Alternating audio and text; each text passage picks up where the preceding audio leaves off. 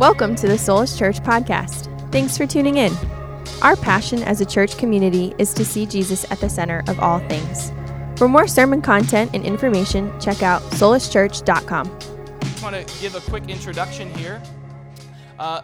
Christina's going to lead us in our study, our reading. You're not going to lead us in our study, don't worry. You're going to lead us in our reading here in chapter 1, 15 through 23. We are working our way through the book of Ephesians, if you haven't caught that yet. And in this series, we're exploring what a call to faithfulness to remain in Christ looks like, and in so many different ways. And I'm super excited this morning to have my good friend Nate Gallagher is going to be here sharing God's word with us. And so after Christina reads, he'll be up here sharing with you guys. And so, Christine, why don't you take it from here? Therefore, I also, after I heard of your faith in the Lord Jesus and your love for all the saints, do not cease to give thanks for you, making mention of you in my prayers, that the God of our Lord Jesus Christ, the Father of glory, may give to you the spirit of wisdom and revelation and the knowledge of him, the eyes of your understanding being enlightened, that you may know what is the hope of his calling, what are the riches of the glory of his inheritance in the saints, and what is the exceeding greatness of his power towards us who believe, according to the working of his mighty power, which he worked in Christ when he raised him from the dead and seated him at his right hand in the heavenly places, far above all principality and power and might and dominion and every name that is named, not only in this age but also in that which is to come. And he put all things under his feet and gave him to be head over all things to the church, which is his body, the fullness of him who fills all in all. This is the word of the Lord. Amen. Thank you. You can grab your seat. Well, welcome again to church. If this is your first time, we're happy that you're with us. My name's Nate, like Pastor Andrew said, from Vero Beach, Calvary Chapel, Vero Beach, and happy to be with you guys. It's always an honor. And let's pray, and then we'll sort of unpack what we just read. Father, we thank you again for your grace.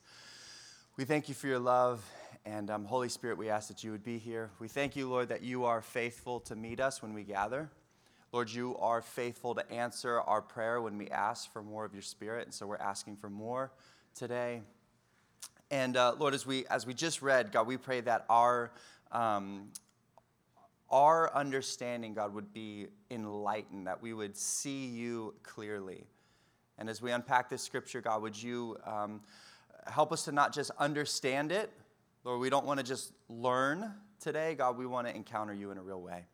So we love you. It's in Jesus' name, amen. We're looking at Paul's letter to the Ephesian church, and we're calling it to the faithful ones. And the letter to the Ephesians has been called the Queen of the Epistles, or the Crown of Paulinism. And it covers really the entire landscape of the Christian experience in just a few short chapters. That's one of the beautiful things about it. If you're anything like me, ADD a little bit, like you need short, to the point, and this is the letter to the Ephesians. It gives us a real clear break. It's kind of who we are in Christ, or really what Christ has done for us.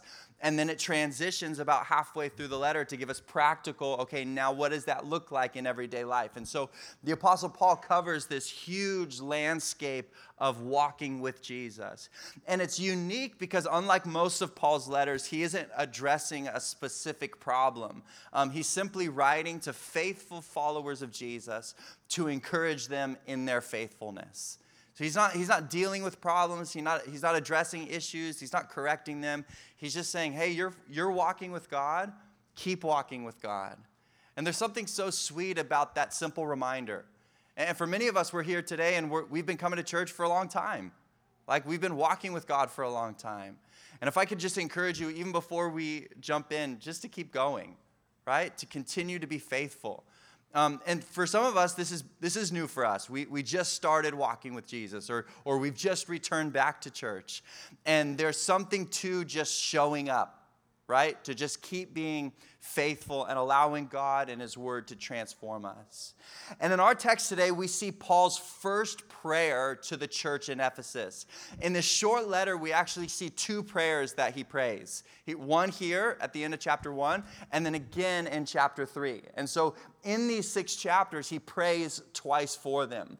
But we don't just hear that he is praying for them. We get insight into what he's praying for them. Let's begin again in verse 15, and we're just going to kind of move through this chapter or this section line by line. But it says, verse 15, "Therefore I, Paul, after I heard of your faith in the Lord Jesus and your love for all the saints, do not cease to give thanks for you, making mention of you in my prayers." So we're told that the faithfulness of the Ephesian church has caused ceaseless thanksgiving from Paul and specific prayers. He says, I have not ceased to give thanks for you, and I'm praying specifically for you. I think it's always a joy when someone tells you that they've been praying for you, isn't it? Hey, I've been praying for you. Now, I always ask, well, what have you been praying for me? Because I think it's important. I want to make sure that we're praying the same thing. Sometimes I've heard prayers like, I don't know if I agree with that. In the sense of I don't know if I want that in my life. Just recently, I asked a friend of mine to pray for me, and he prayed a very specific thing. He prayed that God would, well, actually, I'm not going to go into the details, but whatever the case, he prayed it, and we said amen, and 5 minutes later, what he prayed for came about in he basically prayed that seasons, things would be difficult for me, and that I would learn in those difficulties to trust God. And I was like, thanks, man. And we walked out, and then it happened. And I was like, well, you need to be more just a little clearer maybe next time when you pray. Anyways, sometimes we need to know, okay, what are you praying for me? What specifically? And so Paul tells us, hey, I'm praying for you, and then he prays for them. We get insight. We see exactly what he's praying for them. Now, if I heard that Paul was praying for me, I'd be thrilled, and I think I would have some expectation for what he's praying, especially given the reputation and experience Paul had specifically in Ephesus. When Paul was in Ephesus, we read about it in the book of Acts, we're told that God worked unusual miracles by the hand of Paul. That phrase is used in the book of Acts. That God worked unusual miracles by the hand of Paul. Now, by definition, a miracle is unusual. Amen? Because if it wasn't unusual, it wouldn't be a miracle, it'd be normal, right? The fact that it's a miracle makes it go, that's interesting. But Luke, the author of Acts, says specifically, it was miraculous, but it was also kind of strange. And then he describes it. He says, so much so that people would take handkerchiefs and aprons from the body of Paul, they would lay it on the sick, and people would get healed. Well, that's not normal, right? If you take a Kleenex and you touch somebody else with it, they don't get unsick, they get sick, right? And we're told that God worked unusual miracles. Not only that, in the time that Paul spent in Ephesus, we're also told that this great revival happened. In the sense that people were getting saved, so much so that they were taking some of the practices, specifically witchcraft and sorcery that was common in Ephesus at the time. They were taking those practices, the books and the things like that, and they were burning them, basically saying, we're done with this old lifestyle, and we're going to follow after Jesus. So there's these mighty miracles, unusual miracles happening in the church or in Ephesus, and then this great revival is taking place. People are being saved. They're leaving their old way of life. They're choosing to follow after Jesus. And we're told now, the Apostle Paul, the one that was sort of the one that brought the gospel here, is now praying for them. Now, I would go, yes, I want you to pray for me. Maybe I want you to pray a miracle for me. God, Paul, would you pray that God would heal me or that God would maybe use me in the same way? And yet we're told kind of maybe a different thing than you would expect from Paul's prayer for them.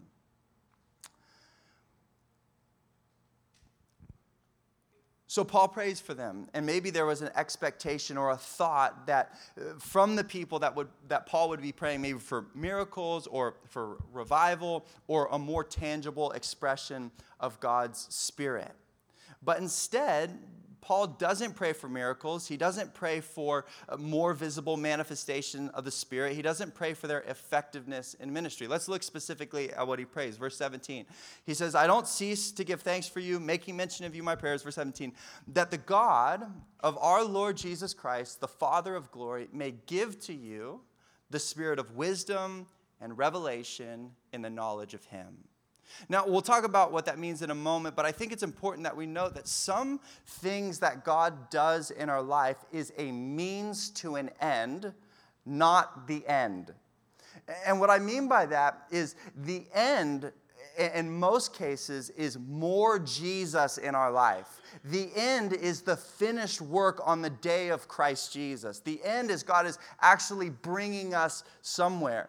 And I think it's important to note that miracles are often a means to an end in our life. That miracles is not the end in our life. Does that make sense? Like God's primary purpose or primary thing that he's doing in your life is not miracles. Because miracles is a means to an end. It's more Jesus in our life. And in the same way, not doing miracles is a means to an end in our life. For some people, the process of getting more Jesus in their life, or that Christ would be formed in them, or they would experience more God in their life, is the miraculous. Maybe it's miraculous healing, maybe it's miraculous open doors, maybe it's miraculous clarity, or some sort of like, you would say, man, God moved in a miraculous way in my life, and this has caused me really more Jesus in my life. But in the same way, for some people, the more Jesus in their life is caused not by the miraculous, but the lack thereof.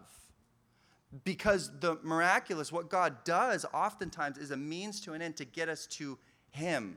Does that make sense? Are you with me? And I think sometimes we think, okay, I need a miracle in my life, or I need this in my life. And what God wants is you actually need more of him in your life. And so miracles or not having miracles is a means to an end. And I would say the same thing. Effectiveness in ministry is a means to an end. For example, like me teaching on stage doesn't mean I've arrived at some sort of spiritual destination. But rather it means that part of the work of sanctification in my life specifically, like part of the way that God is putting more or forming more Christ in me, is by using sort of this platform or this ministry to grow more Christ in me. Are you with me? And so sometimes we have to recognize that in the same way, whether it's God using you or God not giving clarity in the sense of what he's calling you to do in a specific moment, is a means to an end. So all of that to say, we'll talk about Paul's prayer in a moment, but all of that to say, Paul's prayer is not one of miracles and healing or revival or effectiveness, but rather of knowledge and wisdom of God. In other words, we could say that Paul's prayer for them is that Christ would be formed more in their life. That God would open up their eyes to see what he's doing already in their life. And so Paul prays for them. And he prays for specific things that we're going to talk about for the faithful ones, about the spirit of wisdom and revelation. The first thing that he prays, he says, I pray that you would be enlightened, that you would understand. Point number one, that you would know him. His prayer is that they would know him. Look at verse 16. He says, I'm making mention of you in my prayers, that the God of our Lord Jesus Christ, the Father of glory, may give to you the spirit of wisdom and revelation in the knowledge of him, and the eyes of your understanding being enlightened. ... We'll pick up in the middle of that sentence in a moment. But he prays really that we would know him. And he tells us sort of ways that we do know him. The first way that we know God, or that we would understand who he is through revelation. Through revelation. We would know and understand God through his revelation. You know, we live in a strange era, in a strange world, not of self-discovery, but of self-defining. We live in a world where people don't necessarily discover who they are. They define who they are. This shows itself, I think, in all sorts of ways, from how people identify to what people believe and obey. It's not discovery, it's defining. And this sort of perspective can lead itself to how we view God and how we then know God. Let me put it like this. God is not to be defined by us. He is to be discovered by us. God is not to be defined by us. He's to be discovered by us. And listen, we discover God through his self-revelation. We discover who God is based upon what he's revealed to us about himself. Our job is not to define God. Our job is not to say, do you know what? I think this is what God is like, based upon whether it's my experiences or my feelings or my limited understanding or things like that. Our job is not to define God. Our job is to discover who he is and to learn where we discover him from. We know God, we see God, and we understand God based upon what he's revealed to us about himself. And Paul's prayer is that they would understand God. And I would also say that they would understand where to look for him. To speak practically, the primary place we discover God is through his word. Right? Where has he revealed himself to us? Where do we see who he is and what he's like? Where do we see his character? Where do we learn his name? Where do we see his heart for people? Where do we understand what he's actively doing right now in South Florida and in the globe? Like, where do we see what God's doing? Well, we understand who he is and what he's doing based upon his word and what he's revealed to us. This is where we see his character and his actions, his plans, his will for our lives and his will for the world. But Paul's prayer is not that they would have an intellectual knowledge of God, but that they would have an experiential knowledge of him. The word know that he uses, it literally means to see or to perceive with the eyes. Or in other words, to put it like to see for yourself. That's kind of the idea. My prayer for you is that you would see for yourself who God is. That you personally, individually, would learn who God is and what he's like. And we know him through his revelation, but we also know him through experience. Experiencing who he is. This is the difference, I think, between knowing about God and knowing God. Right? I'm sure many of us, we know about a lot of people. Right? Like, I go on IMDb all the time. Like, I'm watching a movie and I'm like, who is that person? I've seen them from something. I like pull up IMDb. I'm like, oh, that's what they're from. And we like learn information. Like, my family, we're big Dodger fans. We know all about the Dodgers, and like Cody Bellinger went to the Cubs, and like we always the trades and all of these things. We know about people, but it's different than knowing someone personally, right? And so Paul's prayer, I don't want you to know about God. I don't want you to have like God's stats. Like, I don't need you to know, like, okay, this in the year, blah, blah, blah, he did blankety blank, and now he's like, I don't need you to know about God. His prayer is that you would know him personally and intimately. It's a difference between knowing about God and knowing God. In John chapter 8, the whole chapter in John 8 is interesting between Jesus. He's having a discussion with some of the Pharisees and the Jews. And the whole chapter can be summarized basically as Jesus' self-witness and self-revelation. that Jesus is bearing witness of himself to the people he's talking to. And he's revealing to them very clearly who he is. And it sort of comes to a conclusion and to a head at the end of John chapter 8. And they're having this dialogue back and forth about Abraham and about Jesus. And Jesus makes a claim that Abraham was pleased to see Jesus' day.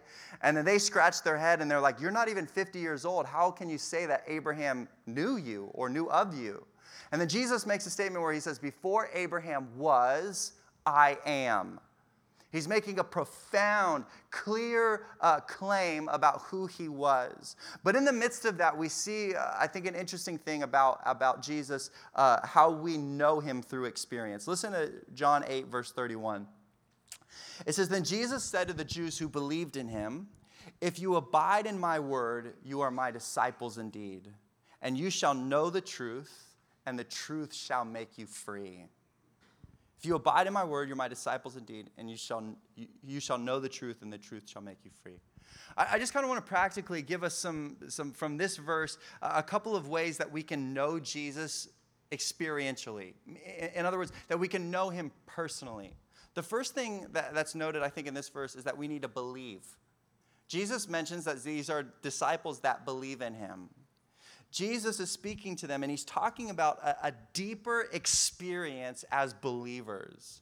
And belief, I think when we use it in the church world, it speaks of primarily of salvation, right? We believe in Jesus, we place faith in him and what he's done, and that allows us to have salvation, relationship with God, restored back into relationship with him. We're saved through faith in Jesus. But belief also speaks of direction, meaning we trust God with our lives. We allow God's word and his ways to shape how we live. And we experience Jesus in an intimate way through belief, through trusting who he is, trusting what his word says, and trusting what he's doing in our lives. That you can experience God in a deeper way, in a real way, in a personal way, as you choose daily to trust in him.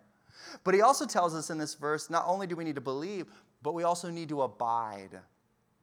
This is a beautiful word, right? John 15, Jesus goes in depth about this idea of abiding. And Jesus says we must abide and obey his word, and that leads to freedom. Because as we abide and obey, we see more clearly who God is, what he's doing, which allows for us to experience true freedom in Christ. Jesus would say in a few places the fruit of abiding in him or remaining in him, that there's actually God produces something in our lives as we abide in him, as we know him, as we experience him. In this particular text, he says one of the fruits of abiding or knowing the truth is freedom. Is freedom. In fact, at the end of that section in John 8, he makes the powerful statement, whom the Son sets free is free indeed. Jesus is saying the byproduct of abiding in him, the byproduct of knowing him, the byproduct of experiencing him in a deep way is freedom in our lives. In other words, the more you know and trust Jesus, who is truth, the more you can live free. I think our sort of modern idea of freedom is the absence of restraints, right? It's the ability to do whatever I want with nothing standing in my way. And Jesus actually says that really isn't freedom because it isn't actually real. All freedom is actually involuntary obedience to something.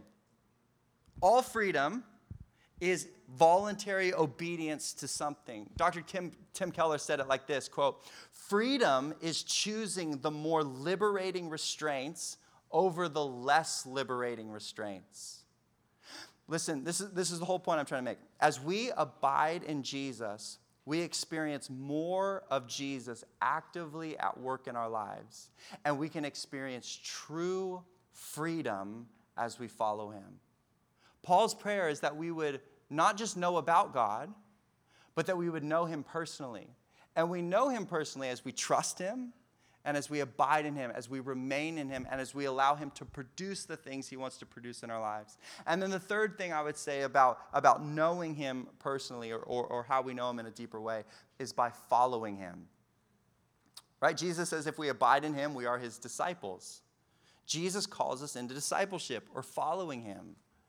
And discipleship to Jesus is not a lesson that you learn, but a life that you live, where we allow him to lead, direct, guide, and shape our lives in every way. And we do this over and over again as he continues to lead us out of darkness and into light. Part of following Jesus is over and over he leads us out of darkness into light, out of selfishness and into generosity, out of bitterness and into forgiveness, out of impulse and into patience, out of judgment and into love, out of suffering and into contentment, out of sorrow and into joy. Over and over again, we follow Jesus and we allow him to lead us out of darkness and into light. And Paul's prayer again is that we would know him, that we would know him through revelation, what he's revealed to us, and through experience, as we trust, as we abide, and as we follow. Now, the second thing that Paul prays, back to Ephesians 1, he says that we would not only know him, not just know about him, but know him personally, but secondly, we would know hope. Look at verse 18 where we sort of left off. He says, the eyes of your understanding being enlightened, that you may know what is the hope of his calling. Hope is often thought of as maybe wishful thinking or unfulfilled desire, right? I hope that this would happen. And biblical hope is really different. It speaks of assurance or an expectation. An expectation is a different idea, at least in our mind, than hope is, right? If we say, I hope this happens, it paints one picture. If we say, I'm expecting this to happen, it paints a different picture, right? The expectation is like it's happening. It's just a matter of when or how. And even biblically, we can think of our hope merely as like a distant, far off, one day kind of reality. Like our hope will be experienced only in heaven. Like one day we will have hope. No, we obviously have the hope of eternity. We have the promise that a day is coming where Jesus will renew and restore all things.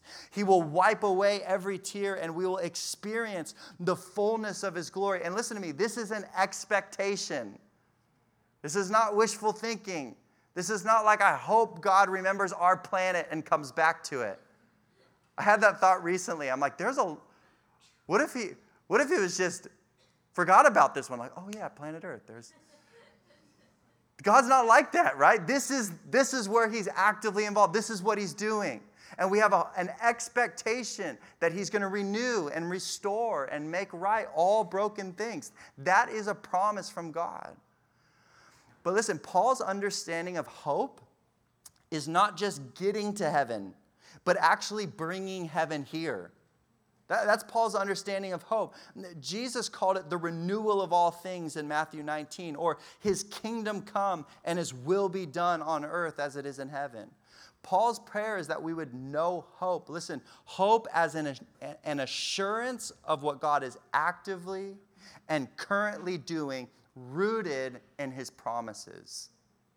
Hope is an assurance of what God is actively and currently doing, rooted in his promises.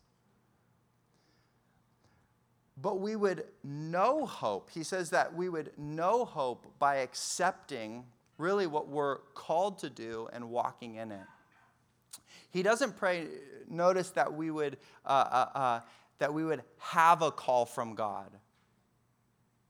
He prays that we would know what God is doing in our life. Let's read it again. Our eyes of our understanding being enlightened, that you would know what is the hope of his calling. He doesn't pray that we would have a call from God. In other words, he's not praying, God, I pray that you would use their life in some way or another. Or I pray that God would somehow redeem the mess that you've created with your life for his good. He prays that they would know what God has called you to do. He will later tell us in the book that we would walk, he prayed that we would walk worthy of the call that God's placed on our life. But this prayer is that you would understand that God has a call on our life and that we are to participate in bringing his hope into the world. His prayer is that you would know hope. Not some far-off wishful thinking, but you would know it here and now, and that you would recognize that God is actually calling you to participate in what he's actively doing in the world. That you would know hope. All right, the third thing, are you guys still with me? Is this making sense? All right, number 3. His prayer is not only that they would know him and know hope, but third, that they would know his inheritance.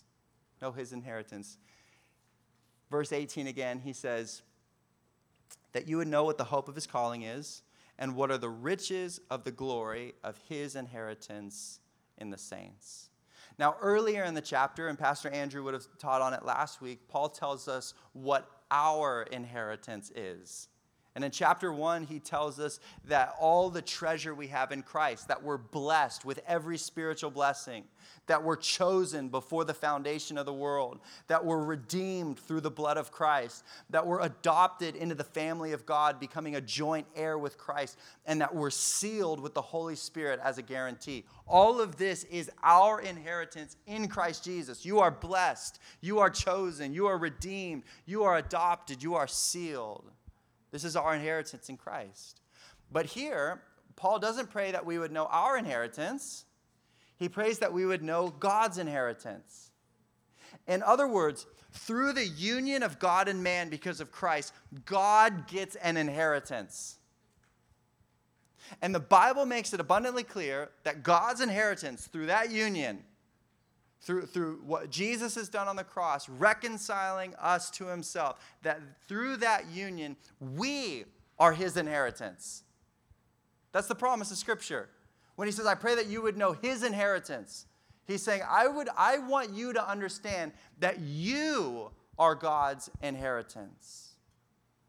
Hebrews tells us that it was for the joy that was set before Christ that he endured the cross, and that we are his joy. We are the recipients of his love. We are the results of his plans.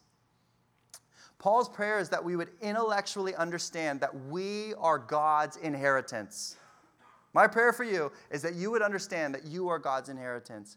And by knowing that, it would reveal to us the great love and affection that God has toward us.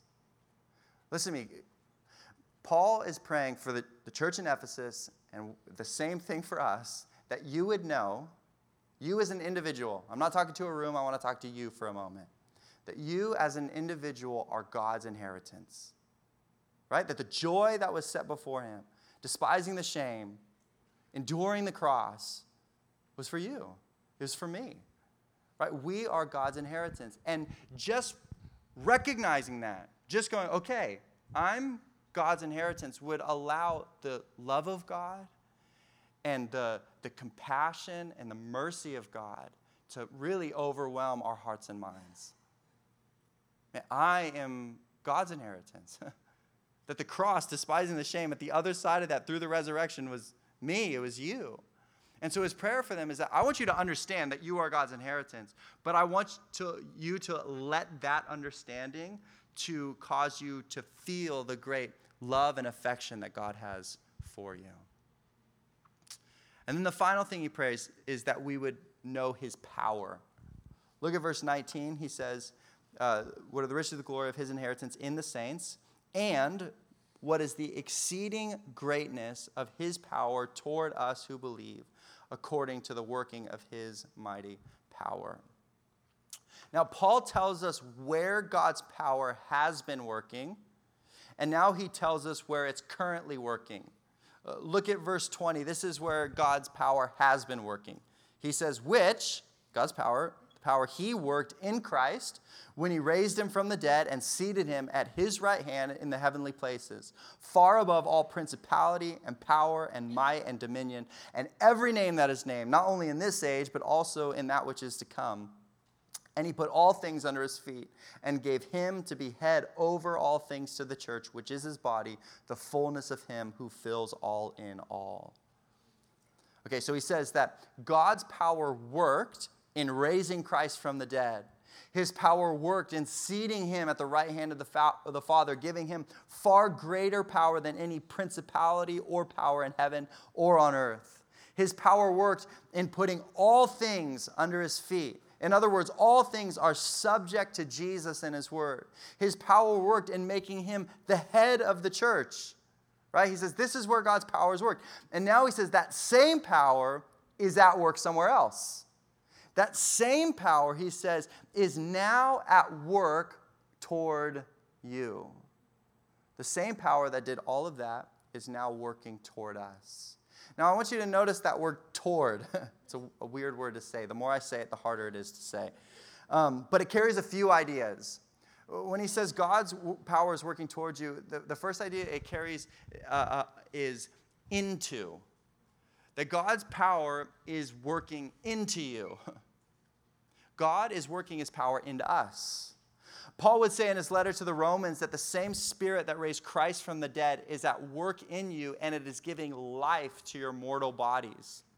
And that whole section is about walking in the Spirit and not in the flesh. The idea is that God is working his power into us so that we would have power to have victory over sin. God is at work. His power is working toward you. It's working into you so that you could have power, victory over sin, so that we would have power to remain in him, that we would have power to trust in him. God's power is working his character into us. Right? So actively, he says the same power that did all of this, raised him from the dead, seated him at the right hand, made him the head over the church, all of these things, that same power is now working into you, that Christ would be formed in you, that you would have victory over the things that you're struggling with, that you would have the confidence to remain in what God is calling you to. He's working into you. But that word toward you, it also means among. It's a complex word. It means that God's power is working into you, but God's power is also working among you. God is working. To quote the song, I think we often sing that even when we don't see it, God is working. One problem I find myself facing is being unaware of what God is doing when he's doing it. Right? I think sometimes it's unclear to us. And the assumption, because it's unclear to us, is that he isn't working. Right? God, what are you doing? God, where are you? Well, don't you see me struggling? Don't you know what I'm walking through? Don't you care about me? Why aren't you doing anything about it? But I think the problem is not that he isn't working, is that we're unaware of what he's doing. And so his prayer is that you would know that God's power is at work among you. And sometimes we're unaware of it because we're uninvolved in it. We're not submitted to what God is currently doing. So he's praying that God would work into you. He's praying that God would work among you. And then the third idea is that God would work for you. That's that word. That God's power would be at work for you. The Bible makes it abundantly clear that God is for us. If God is for us, who can be against us? With man, it is impossible, but with God, all things are possible. Isaiah 43 says it like this. I was struck by this verse this week. It says, "Fear not, God speaking, for I have redeemed you. I have called you by your name and your mine. When you pass through the waters, I will be with you, and through the rivers, they shall not overflow you. When you walk through the fire, you shall not be burned, nor shall the flames scorch you. For I am the Lord your God, the Holy One of Israel, your Savior. I gave Egypt for your ransom, Ethiopia and Seba in your place. Since you were previous in my sight, you have been honored, and I have loved you. Therefore, I will give men for you and people for your life. Fear not, for I am with you." The promise throughout this verse is not that difficulty won't come. Right? A lot of it is like, you can look at it and be like, well, you're drowning. You're walking in fire, right? There's like enemies attacking. The promise is not the absence of those things, right? The promise is God's with you. God's power is working for us. And here's the key. We must learn to lean and rely on the strength that he provides. Growing up, we would wakeboard all the time. in the Indian River, we would like wakeboard, and my aunt would ski and things like that. I remember being a kid and learning how to wakeboard. And my aunt she's awesome. She's very loud and intense. And I remember when we were learning to wakeboard, she had a little jingle that she would yell from the back of the boat. And it would be knees to the chest, let the boat do the rest. She would scream this from the back. And basically she was saying, like, you hold on to the rope, you get in a nice ball tucked form, and the boat's going to pull you up. The boat is going to actually be the one that lifts you out of the water. And there's a tendency to like fight the boat and try to do it yourself. And what happens is people like lean too far back or they lean too far forward and they fall over. And so she would scream as the boat started going, knees to the chest, let the boat do the rest. And we'd be like, it's like ingrained in, like, I don't think I've heard her say that since I was like 8 years old. And it's still like burned in my brain. But there's this idea that there's actually a power working for you. There's actually a strength that's going to pull you up out of the water so that you can do what you want to do. And yet so often, it's so easy for us to fight that strength, to fight that power. And what Paul is praying is that you would lean into the power of God, that you would rely on the power of God, that you would know what the power is that is working for you. His prayer is that we would see God at work in our life and we would become more aware of what he's doing in our life. We must learn to rely, to lean in to the strength that God provides. Paul's prayer is that we would know God, but that it would be an experiential and revealed knowledge of him, not an informational knowledge of him. And his prayer is not that we would have these things. His prayer, this whole section is not that we would get these things from God, but rather that we would know that we do have them. Right? His prayer is not, I don't pray that you would like get an inheritance or that God would make you his inheritance. His prayer is not, man, I hope that God gives you some of his power. I really hope that you understand that, or I hope that God would give you a call on your life. I really pray that there'd be some hope for you. That's not his prayer. His prayer is that all of these things are available. All of these things are yours. So my prayer for you is that your understanding, your awareness of them, that your eyes would be enlightened to the reality that these things are yours in Christ Jesus. And sometimes once we realize what we have and what we have access to, it changes our perspective on how we deal with things. Because we're not going through life like, man, I really hope God's power is somewhere. Like, man, I really hope God would show up. No, the power is available to you if you lean on what he's doing. His prayer is not that we would have these things, but that we know that we do have them. I'm going to invite the worship team up, and I just want to close kind of with a short, just kind of testimony of some of the things that God's doing at our church, at Calvary and Vero. And we've had, our church is larger church, and we have 4 services over the weekend. We do 3 on Sunday morning and 1 on Saturday night. And for years, we've done Saturday nights, and Saturday nights have been like what are we doing with Saturday nights? That's kind of like my thought. I'm like, why are we doing this? It's like I've been like the guy like, let's have just an extra day off. We really don't need Saturday nights. And I remember one time we went into like a pastor's meeting, and I had like this big pitch of like, we should kill Saturday nights. And I had a great plan of like how I was going to get everybody on board. And I thought for sure, like Saturday, after this meeting, it's going to be brilliant. Everyone's going to be like, Nate, you're a genius. No more Saturday nights. That's what I was thinking. And I went into the meeting and basically was like left alone. Everyone's like, no, we don't agree with you at all. And I was like, are you kidding me?